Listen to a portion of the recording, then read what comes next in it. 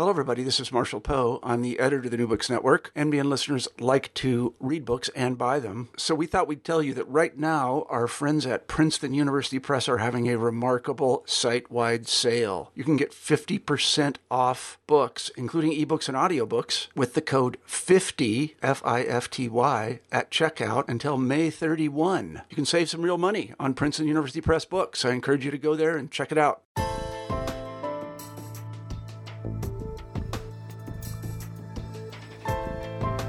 Hi, and welcome to New Books and Genocide Studies, part of the New Books Network of podcasts. My name is Kelly McFall from Newman University, and I'm the host of the show. Today, I'm thrilled to have Sara Brenneis on the show. Sara is an associate professor of Spanish at Amherst, and she's written an excellent book on a subject I knew, before I read the book, absolutely nothing about. The experiences and memories of Spanish prisoners in the concentration camp of Mauthausen. And those of you who have listened to the show for a while know I lived in Vienna for a year. That's by train an hour and a half or 2 hours from Vienna. And I never got to Mauthausen. And when I was in Austria, Mauthausen wasn't a thing. That was in the 1990s. And the Austrian experience of remembering Mauthausen has some interesting parallels to the experience that Sara is going to talk about. But in Spain, the context of that experience, while the memory happens at the same time, the context of that experience is different. And the legacy of the Spanish Civil War, the experience of the Franco government is going to be particularly important. Sara's book is a careful, thoughtful engagement with the intersection of memory and politics. You can learn a lot about it from that particular case study, but also it says something important about how broadly memory is done. I learned a lot from it. I'm expecting to learn even more from our discussion. So, Sara, thank you for being with us, and welcome to New Books and Genocide Studies. Thanks so much, Kelly. It's great to be here. So, as we always ask Sara, ask guests to say something about themselves and how they became interested in their subject. So, can you take a moment and just tell us how you got to be who you are? I'd be happy to. I began studying Spanish early on. I'm not a native speaker, and I certainly don't have any personal connection to Spain, but I spent a year studying in Madrid when I was an undergraduate at Wesleyan University. And that year was, I would absolutely say, formative. I became very interested in the Spanish Civil War, in the literature and the history of that period, and certainly the Franco dictatorship. And even, the liberties that came with the end of the Franco dictatorship, which I could see very plainly in my host family and the works that I was reading and studying as a student. So I went into graduate school in Hispanic studies, really knowing that I wanted to study the Franco dictatorship, the post-Spanish Civil War period, and the opening of Spain to democracy after Franco's death. It was clear that was sort of my focus, and I was always interested in the history of that period, but I really wanted to focus on literature and film. So, in graduate school, I started reading widely, and just really by chance landed, with the help of my dissertation advisor, on the author Montserrat Roig, who's a female Catalan author, a journalist, who passed away in the 90s, but she wrote a number of novels that treated what at the time was a completely novel idea to me, or novel occurrence, which was the fact that Spaniards had been deported to Nazi concentration camps during World War II. Again, I knew a lot at that point in graduate school, or was learning about Spain and Spain's culture, Spain's history, but this piece was completely unknown to me at the time in graduate school. So I read more. I read Montserrat Roig's sort of canonical work about this period, Catalans in Nazi concentration camps, during graduate school, and the light bulb really went off. I thought, this is a fascinating time period. It brings together a lot of the things that I was already interested in terms of Spain grappling with its legacy of war and its legacy of dictatorship. But it also brought in this new piece that has always also been of interest to me, which is the the backdrop of World War II. And really, this project and my interests kind of went from there. I am not a historian, but it was really necessary in graduate school and then in the projects that I've worked on since then, including this book, to delve into historical writing about Spain during World War II, the Franco dictatorship, Franco's relationship with Hitler. And I sort of have started on this path with my first book and now this book of looking at the history of Spain during the interwar period and during, Spanish Civil War, World War II, and the Franco dictatorship in conjunction with the novels and the films, short stories, memoirs, all kinds of texts and visual texts that have been produced during that period, which kind of lands me in my current interest, which is combining those two fields, fiction and history, broadly speaking, around Spain and its grapplings with its dictatorship and post-dictatorship years. Yeah, I was going to ask you about that. Many of the people I have on the show are historians or political scientists or sociologists.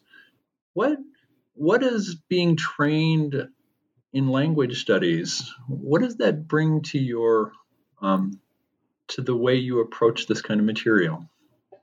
That's a great question. I think mainly that I'm really open to using other texts as source material for understanding the historical story, the history behind a particular moment. So, I'll give you an example that when I started reading more about this topic about Spaniards and Mauthausen, again, I read Roche's book, which is a collection of oral histories, really testimonies of Spanish Mauthausen survivors. It's an amazing book. It's a moment when she can capture kind of the immediate sentiments of these men and women who survived Nazi concentration camps, but she doesn't bring in any of the stories, any of the fiction, any of the films, any of the other cultural elements that have really contributed to how people in Spain and outside of Spain certainly remember and understand the Spanish experience of Mauthausen and other concentration camps. So my feeling is that, as someone who specializes in cultural studies, in language and in literature, I bring that extra element to the table, not just the history, which is absolutely important and really drives this story and this book, but also these different forms of cultural expression that add to the story, that add these personal nuances to who were these survivors, how did they get to Mauthausen, what did they do after Mauthausen, and sort of above all, how do people today understand or look at these experiences in a concentration camp in Spain and outside of Spain? So let's turn to the book. But before we get into your specific arguments, I know many of the listeners to the show may not be familiar with the political context. So a couple framing questions. So you mentioned Franco and the Spanish Civil War. Can you give, you're going to love this question, can you give a maybe 2-minute thumbnail or 3-minute thumbnail description about why Spain descended into civil war and how that ended? Sure, I'd be happy to. This is a great question too. So Spain had a republic in the 1930s, essentially a representative form of government, the Second Republic. And in the course of the sort of political crises that unfolded during the Republic, two factions emerged. And one faction, the nationalists headed by Francisco Franco, rose up in a coup, military coup, against the Republic, which then would be called the Republicans, and were plunged into civil war. So the Spanish Civil War began in 1936 with this military coup supported by the Catholic Church and sort of the aristocracy in Spain versus the Republicans, who were still loyal to the government, the representational government, sort of working class, unions, communists, a sort of great amalgam of groups in Spain that made up the Republican Party, the Republican side of the war, that is. The Spanish Civil War lasted for 3 years, ended in 1939. Franco had a superior military strength that meant that the Republicans were almost constantly trying to catch up. And Franco was also supported militarily by Hitler and by Mussolini. So who sent arms, boats, materials, and including some of the Condor Legion, Hitler's air force, bombed different cities in Spain during the Spanish Civil War, including Guernica, which is, I'm sure, a place people may recognize from Picasso's famous painting of the bombing of that Basque town. So the Spanish Civil War ended in 1939 with Franco's triumph, and that began a dictatorship that would last almost 40 years. Franco was fascist friendly. He formed his own political movement called the Falange. And during World War II, which is the period that this book covers, Spain never entered the war officially. They were neutral and then non-belligerent. But Franco was in conversation, and his government was in conversation with Hitler throughout the war. They supplied war materials to Germany. There were German nationals in Spain. There was a lot of give and take between Germany and Spain during the war until World War II began to turn toward the Allied forces when Franco began to distance himself and sort of pulled back on Spain's alliance with the unofficial alliance with the Axis. The Franco dictatorship, as I said, lasted until 1975 when Franco died. There was no coup to end the Spanish dictatorship, and during that time there was a fairly serious censorship and repression of what could be, published in the press and taught in schools, for instance, including any of the details about Spaniards who were involved in World War II or deported to Nazi concentration camps. I'm not sure if that was 2 minutes, but that's as long as that was a great answer. And the flip side then from context, as I said, I've never been to Mauthausen. I'm going to guess that many of the listeners have not. Can you say, so it's kind of a two-part thing. Can you talk a little bit about what Mauthausen was and what role it played, but also maybe give us some sense of what Mauthausen looked and looks like and feels like? Absolutely, yeah.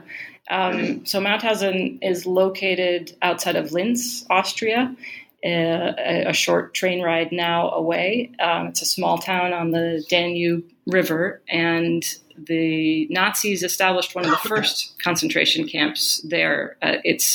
It was and is built almost entirely out of granite. It's got a rock quarry, so it was almost self-contained and built by prisoners who began arriving in 1938 and 1939. The Spanish prisoners began to arrive in 1940, and so were many of the tradesmen who, as slave labor, began to build the camp.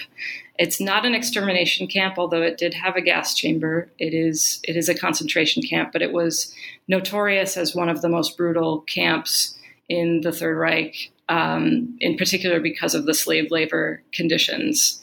And we can talk a bit more about the population makeup, but it was particularly heavy on political prisoners, international political prisoners, which is in part why a large contingent of Spanish Republicans ended up at Mauthausen. There were Jews at Mauthausen, but again, they were not the largest population there.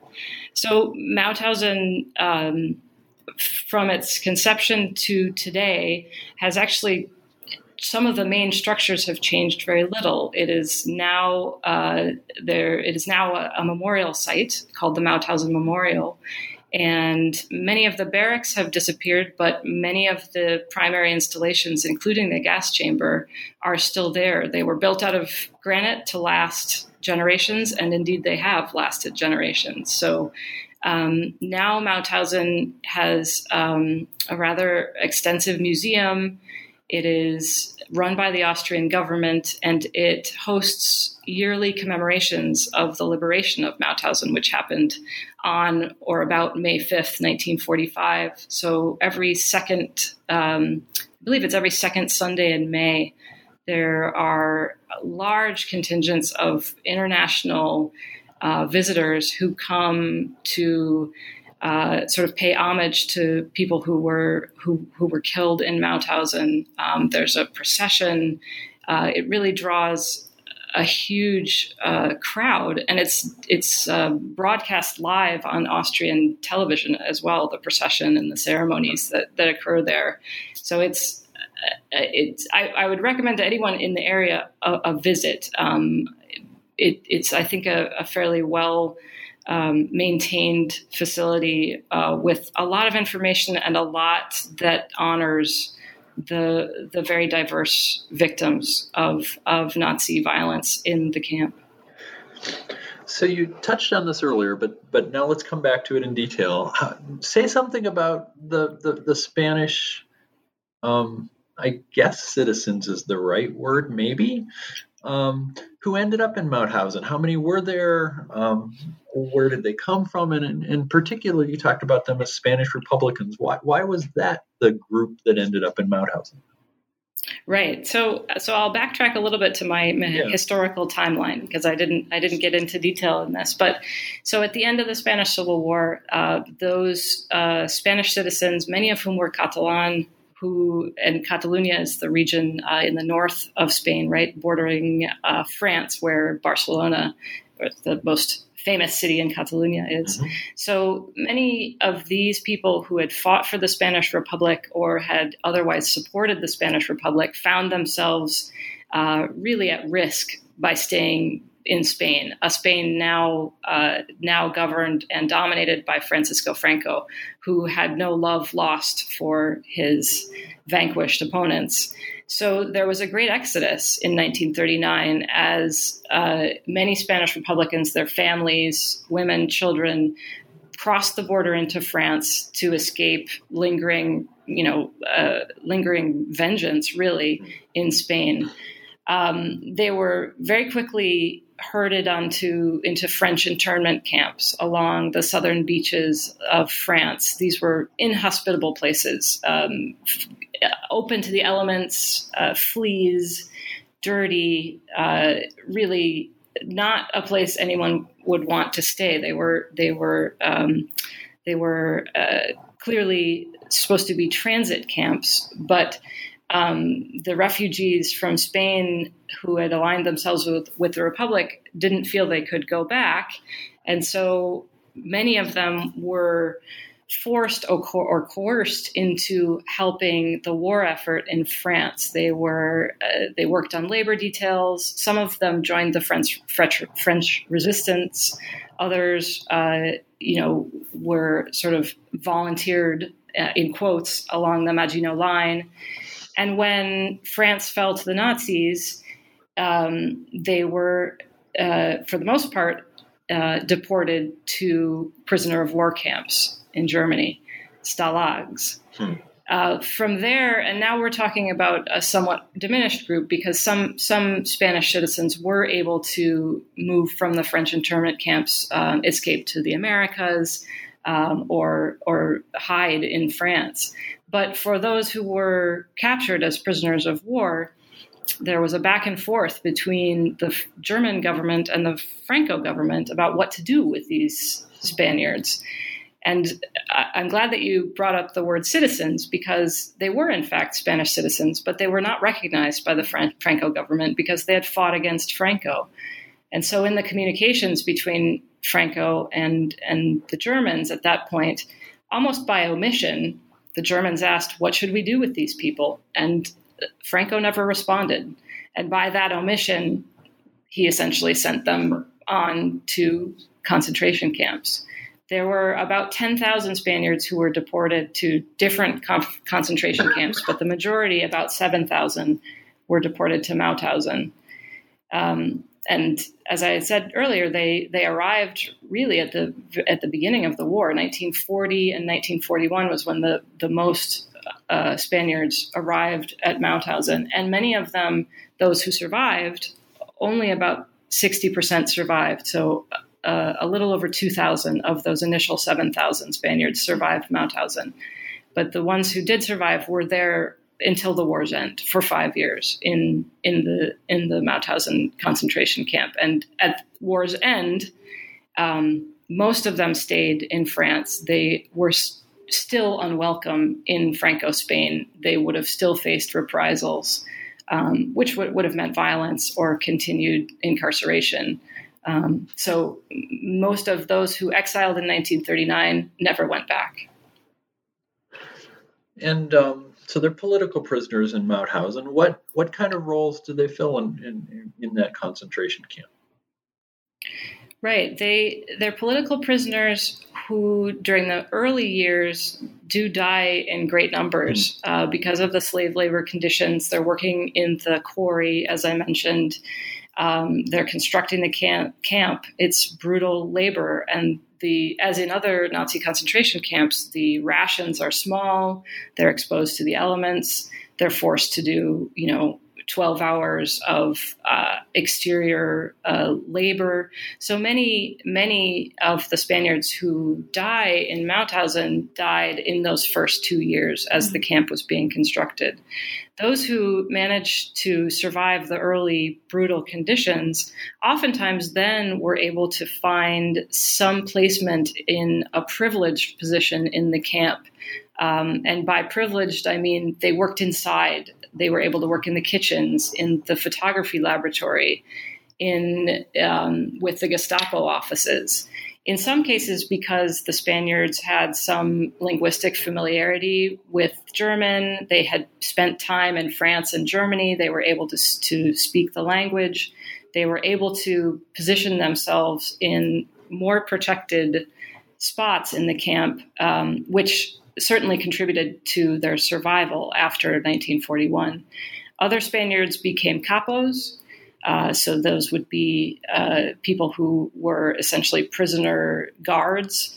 And there's a lot of controversy over how those prisoner guards, the prisoner capos, treated their fellow citizens, their fellow Spaniards and Catalans. Some were kind, some were cruel.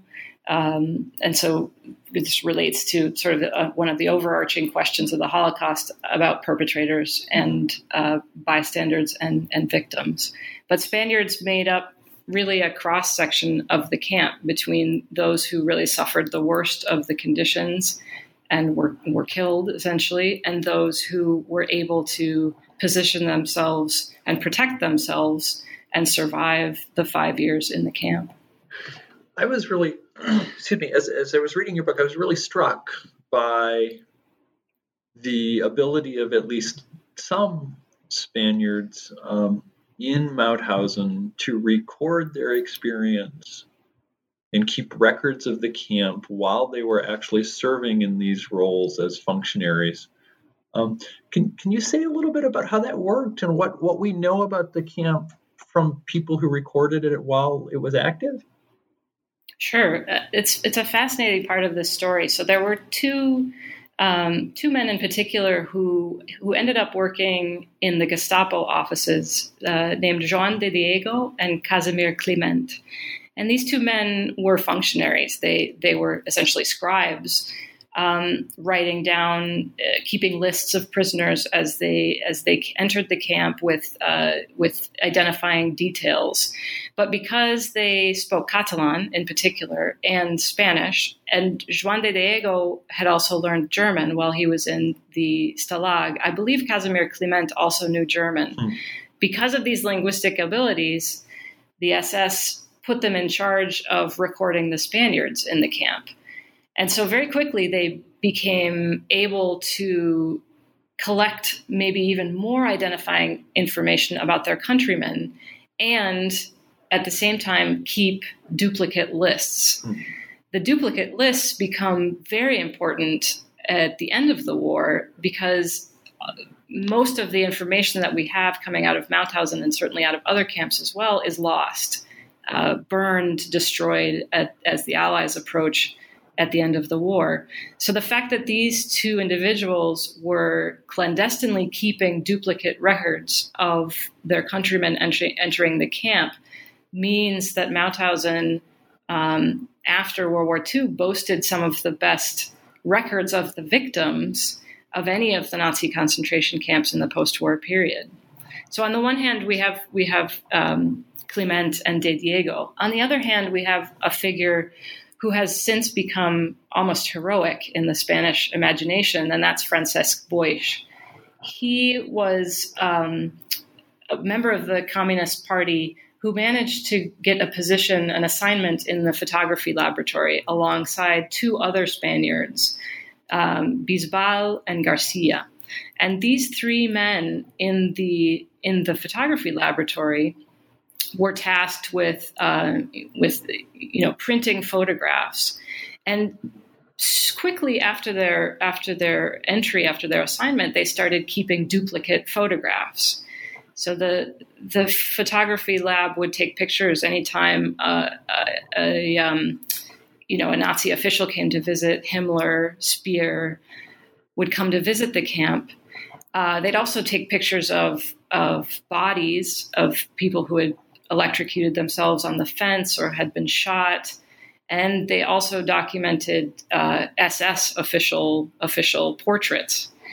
So Boix and these other two men really risked their lives in keeping duplicate copies and duplicate negatives of the photography that came out of the Mauthausen camp.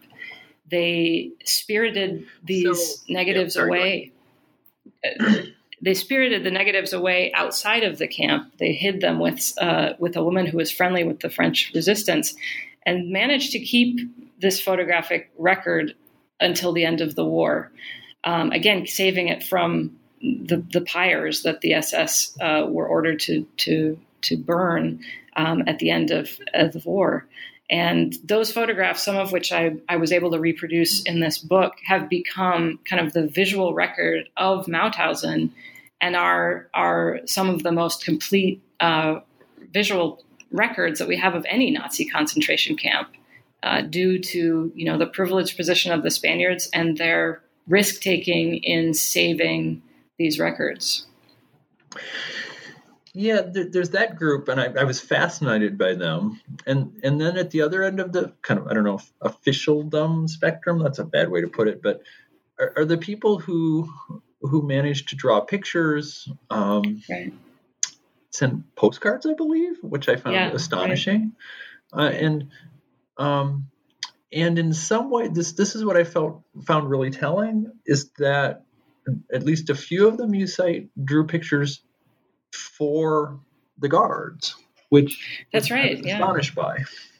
Right. So again, the Spaniards were able to get these positions of relative privilege, and some of them were assigned to the drafting offices, which meant that they had access to pencils and paper, and in some cases even charcoal drawing materials. They drew little cartoons, sort of for the barracks, for their fellow prisoners. They also drew maps of the camp for the clandestine political organization in Mauthausen. But part of why they were able to make these other drawings and keep these materials was that the SS asked them to draw pornographic drawings. Mm. And so there are some survivors who write later about really crediting their survival to having been a good enough draftsman or a good enough artist to draw pornographic images for the SS, who then looked the other way when they used their materials to draw other drawings, some of which were, maybe to entertain or to sort of make it through their experience, but others were actually fairly important in terms of the prisoners resisting some of the treatment in the camp and trying to help their fellow prisoners survive the the camp. So we know that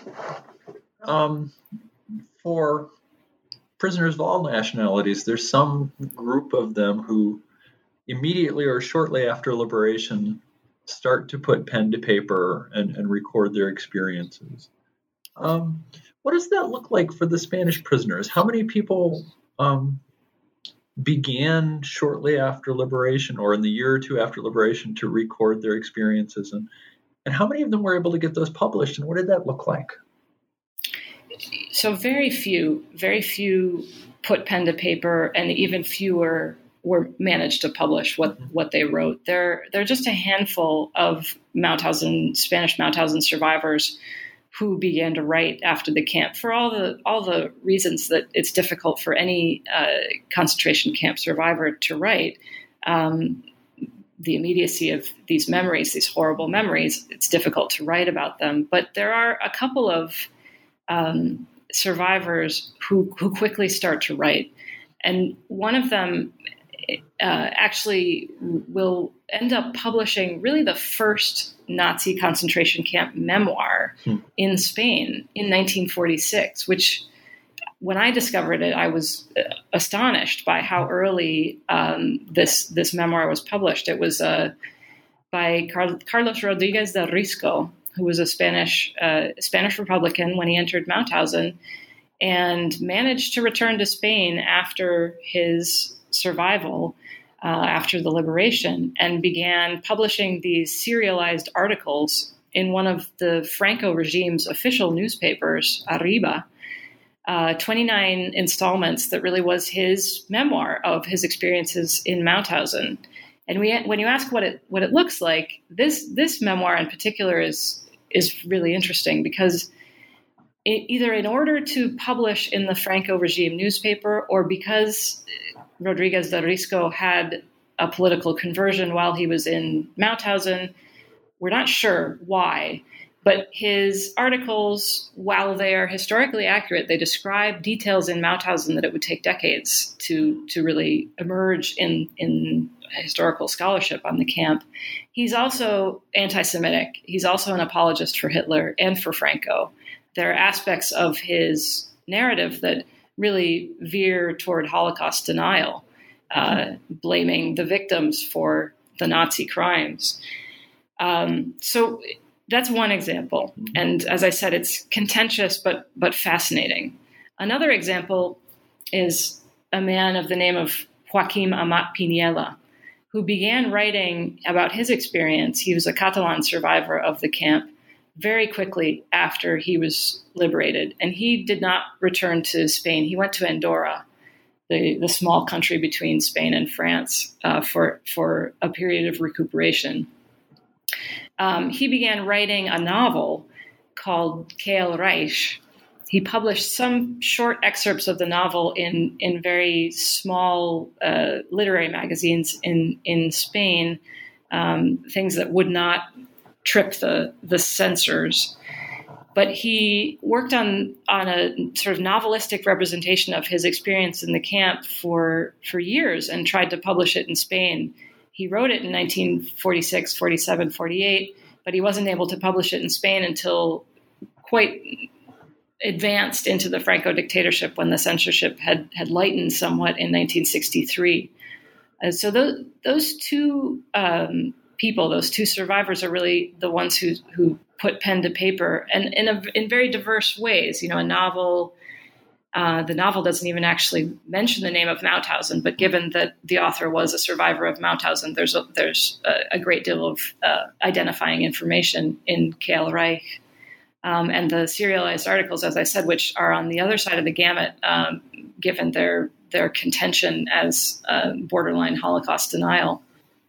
And then there's not much. And there's not much for a couple decades until you get, and this is my characterization, correct me if I'm misreading you, a brief, intense but brief engagement with the Holocaust toward the end of the Franco regime.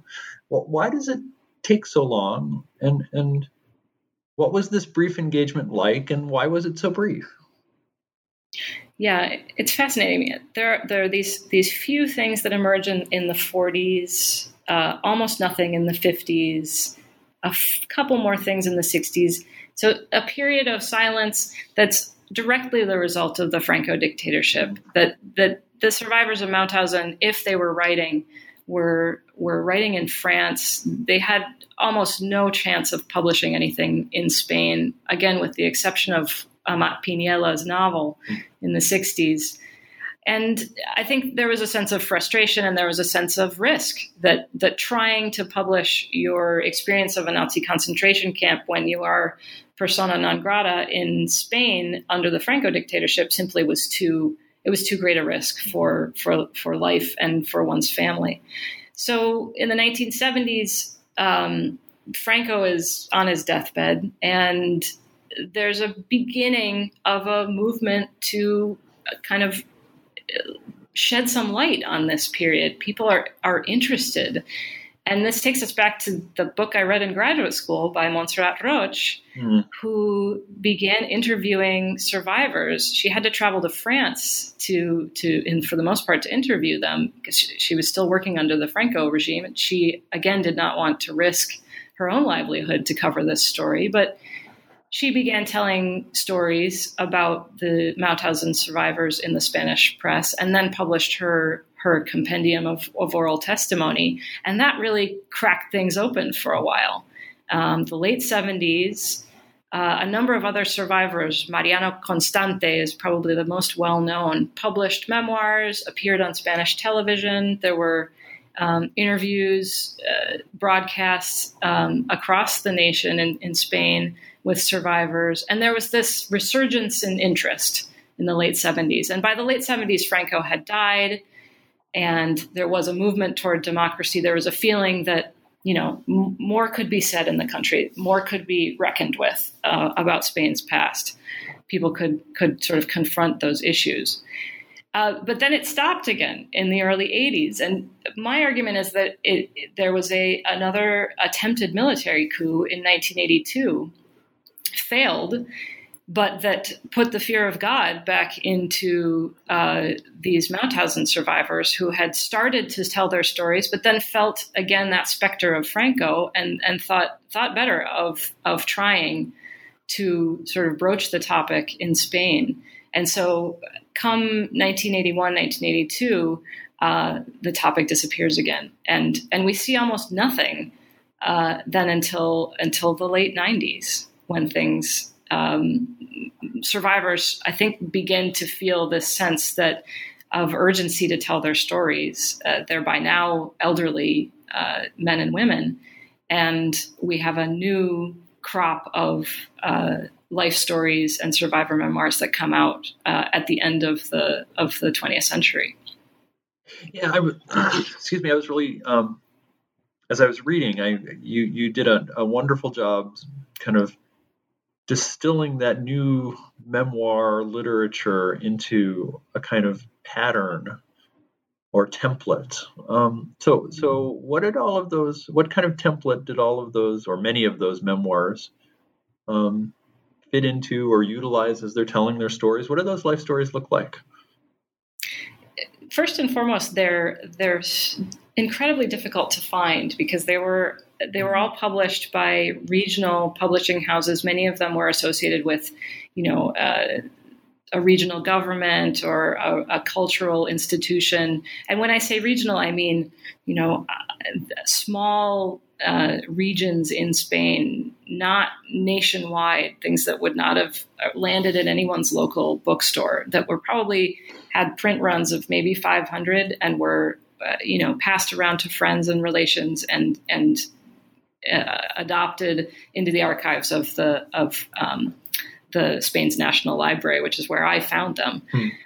But they're all very personal memoirs that take one person's experience from, they almost all begin with the exodus that I described earlier, leaving Spain, the time in the French internment camps, the deportation to the prisoner of war camps, and then really focus on those 4 or 5 years in Mauthausen. And every memoir is slightly different because everyone's experience is slightly different, but they all hew to a pretty standard chronology. They all mention specific events that happened in Mauthausen that everyone would have been aware of had they not seen, things like sort of spectacles of prisoner executions, or the spiriting away of the photographs, which became really notorious among Spanish Mauthausen survivors.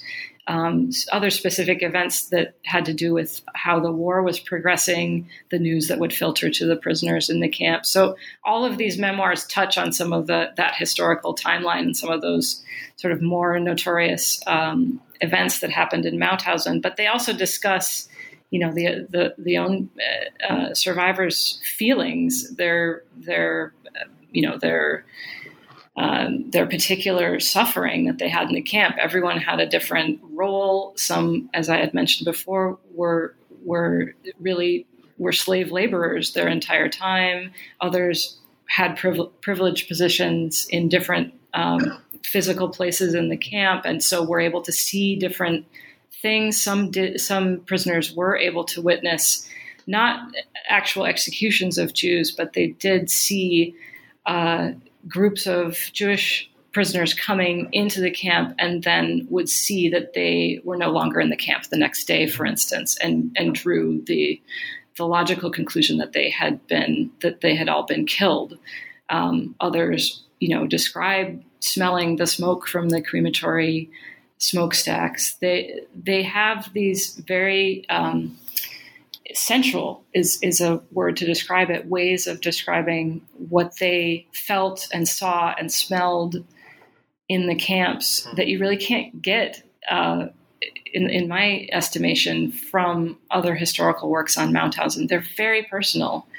And in an even more personal sense, they describe what happened to these survivors after they were liberated from the camp and the difficulties they had reintegrating into society, finding work, having to stay out of Spain, away from their families because of the threats of violence in returning.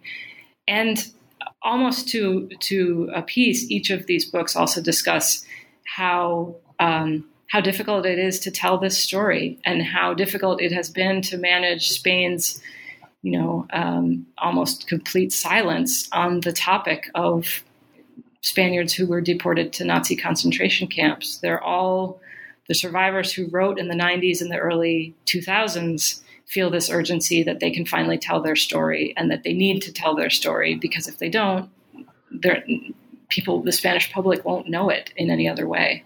Yeah. So a couple follow-ups on that one. One is, I'd never heard of these. I teach the Holocaust. I'm not trained specifically in the Holocaust. I'm trained more broadly, but I teach the Holocaust. I'd never heard of any of these memoirs. To what degree, if any, are the memoirs you read integrated into the broader consciousness of people across the globe, but especially in Europe and America, who read and think about the Holocaust? Does anybody read these? I mean, the short answer is no. Yeah. They're not integrated in any way, shape, or form. They're entirely written in Spanish and Catalan. Mm-hmm. I don't know of any that have been translated into English. They may be known, and some specific survivors may be known to their region in Spain.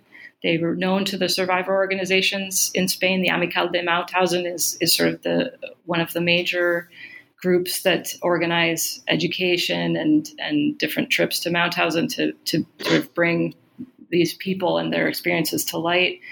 But in terms of entering the larger conversation about the Holocaust, there's very little possibility for that.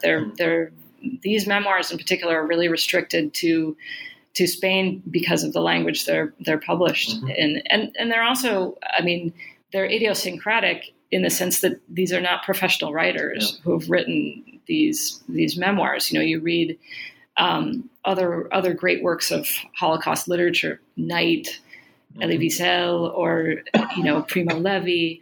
They don't read like that. They're not works of great literature. What they are very immediate. The sense of a survivor's memoirs, and that sense of immediate personal stories. But I think because of these different issues, they really haven't found an audience outside of Spain, and to a great extent have found very little audience inside of Spain as well. Yeah.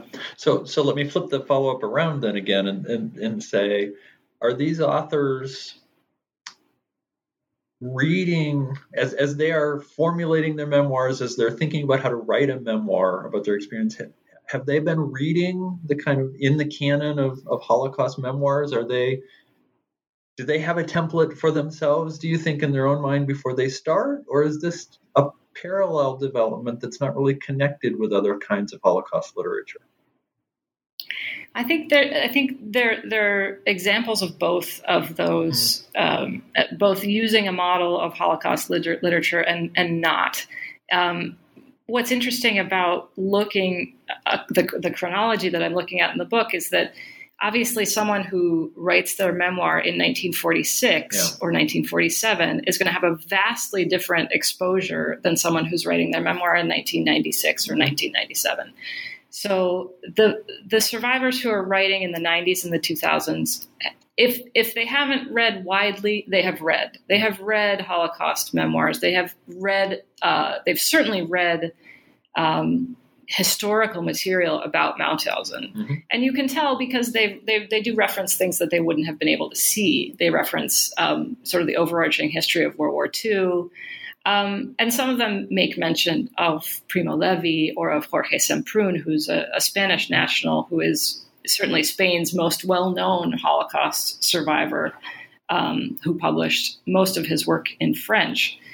But there are then others who have clearly not read sort of the canon or any piece of the canon of Holocaust literature. And for those people, these are their own. It's almost as though they're writing for their family. They're writing their memories so that they're recorded, and so that people who are close to them will know what they went through. But they don't. When you read them, you don't feel the sense that they're trying to write into the canon. For instance, they're simply trying to have something to leave behind, so that people know this history. Yeah, I want to get back to that question of personal and national memory in a second, but you do point out in your book that as this resurgence of interest emerges, one of the things that happens is a broader variety of forms of representation and memory, and you talk about fiction and film and graphic novels. So maybe you could say just a little bit about expand on that, about the other forms of representation that survivors and people who are interested in their experience use? Sure, absolutely. And this is where the story of the Spaniards in Mauthausen does track to a great extent with what's going on in Holocaust studies. As these survivors are lost, and at this point, I can't give you an exact number, but there are single digits of Holocaust, Mauthausen survivors in Spain now. As the survivors themselves can no longer tell their stories, what's happened in Spain is that they're being told by if not family members, then interested others who are interested in telling the story of the Spaniards in Mauthausen. And that form has sort of morphed or transformed into new ways to tell the story, not simply memoir, but novels, fiction, graphic novels, as you mentioned, documentary films, and there's even on the horizon a fictional film about Mauthausen that's about to come out, down to a Twitter account, a Twitter narrative that someone's put together based on his uncle's experience in Mauthausen. And these run the gamut of sort of quality and maybe fidelity to the story of the Spaniards in Mauthausen. Some, like the graphic novel I'm thinking of, are somewhat sensationalized and end up dehistoricizing the story of the Spaniards in Mauthausen, end up using information that's really not accurate in the interest of a good story. But others and I'm thinking of a play called The Blue Triangle that came out a couple years ago in Spain, do try to work with the historical material, try to work with the survivor memoirs to represent with more accuracy or at least with more understanding the experiences that the Spaniards in Mauthausen had.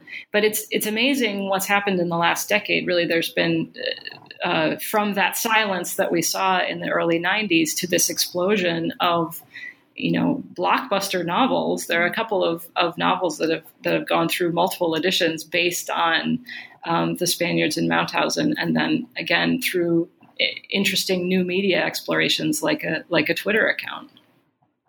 So back to that question about identity and memory, which maybe I'll get into by pointing out that you cite in the book, I think it's Paul Preston, I think that's his name, as one of a number of people who use the term Holocaust to refer to events that are distinctive to Spain. So how do Spanish or writers in the Spanish Peninsula think about this idea of the Holocaust, and how is that, or a Holocaust or of Holocausts, and how has the writing you've studied shaped that?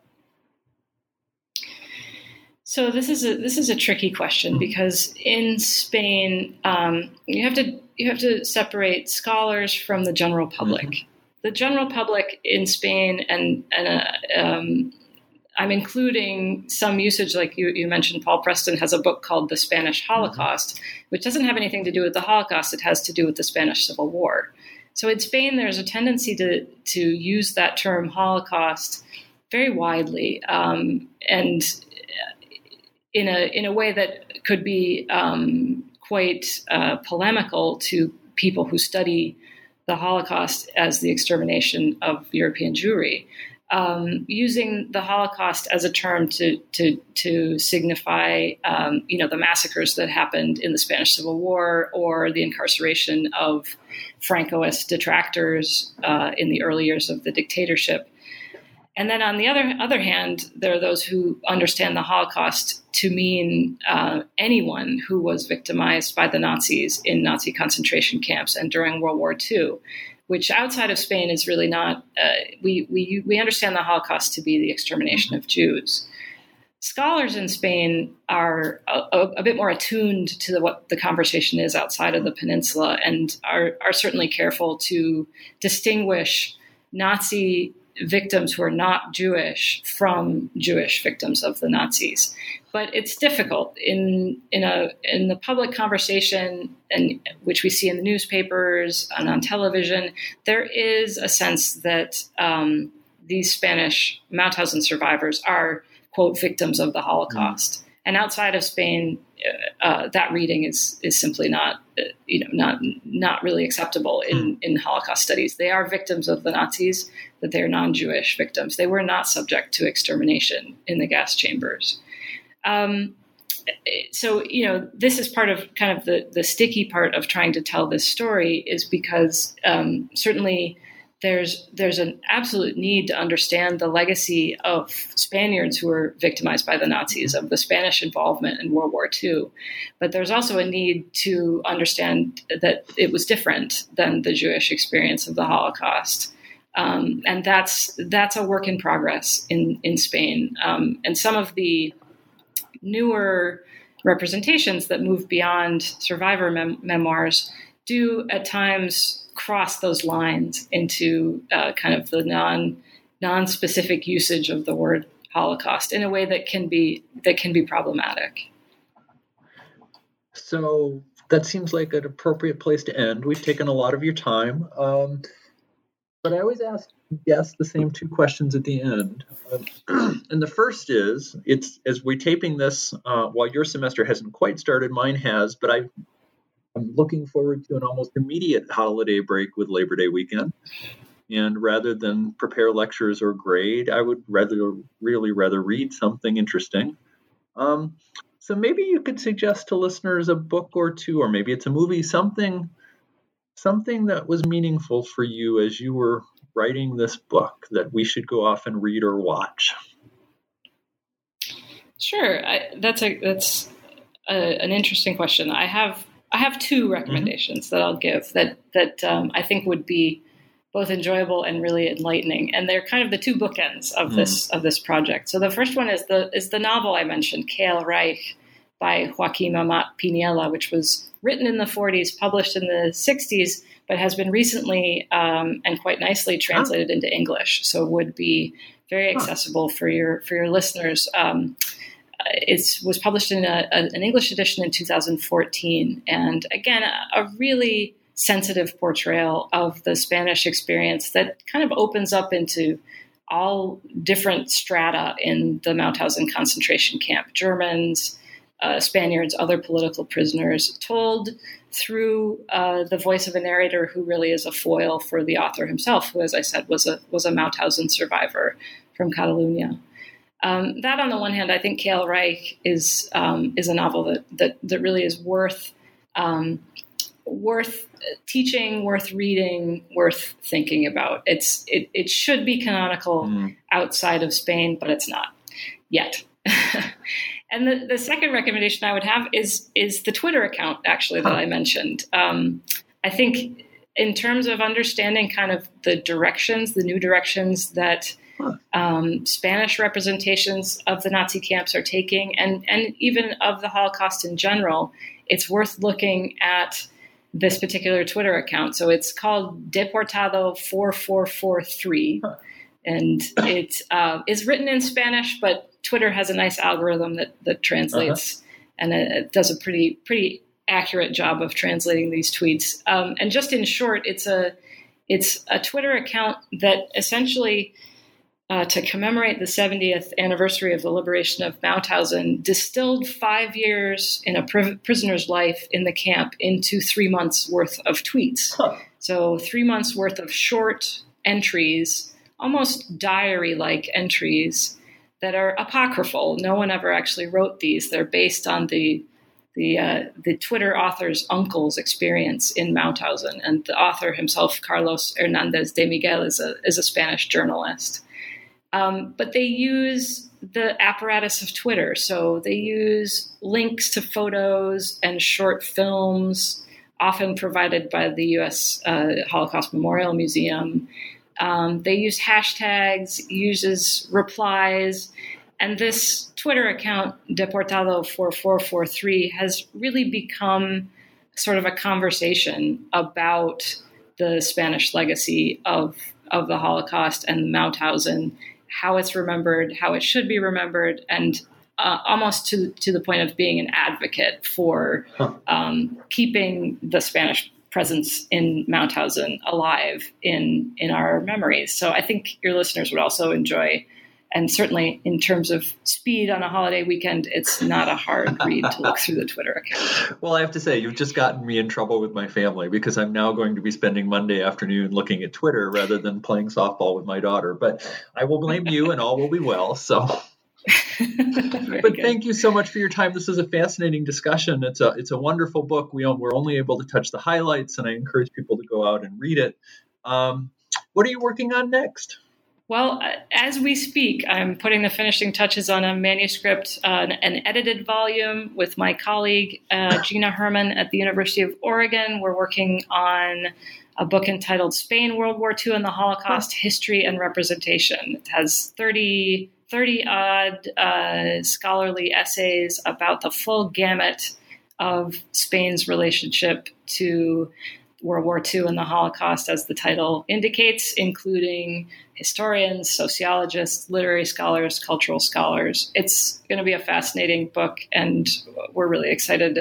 It'll be coming out with the University of Toronto soon, hopefully. Well, wonderful. Well, congratulations, and I hope that when it does come out, you'll be willing to come back on the show and talk about it with the audience again. So until that happens, thank you so much, and have a great beginning to your semester. Thanks so much, Kelly. It was a pleasure. All right, bye-bye. You've been listening to an interview with Sara Brenneis about her book, Spaniards in Mauthausen, Representations of a Nazi Concentration Camp. If you enjoyed this interview, you can listen to previous podcasts through iTunes or Stitcher or other podcast providers, or from the webpage from New Books in Genocide Studies, part of the New Books network of podcasts. I hope you'll join me next time when I'll talk with Raz Segal about his new book, Genocide in the Carpathians, War, Social Breakdown, and Mass Violence, 1914 to 1945. Until then, thanks for the download and have a great month.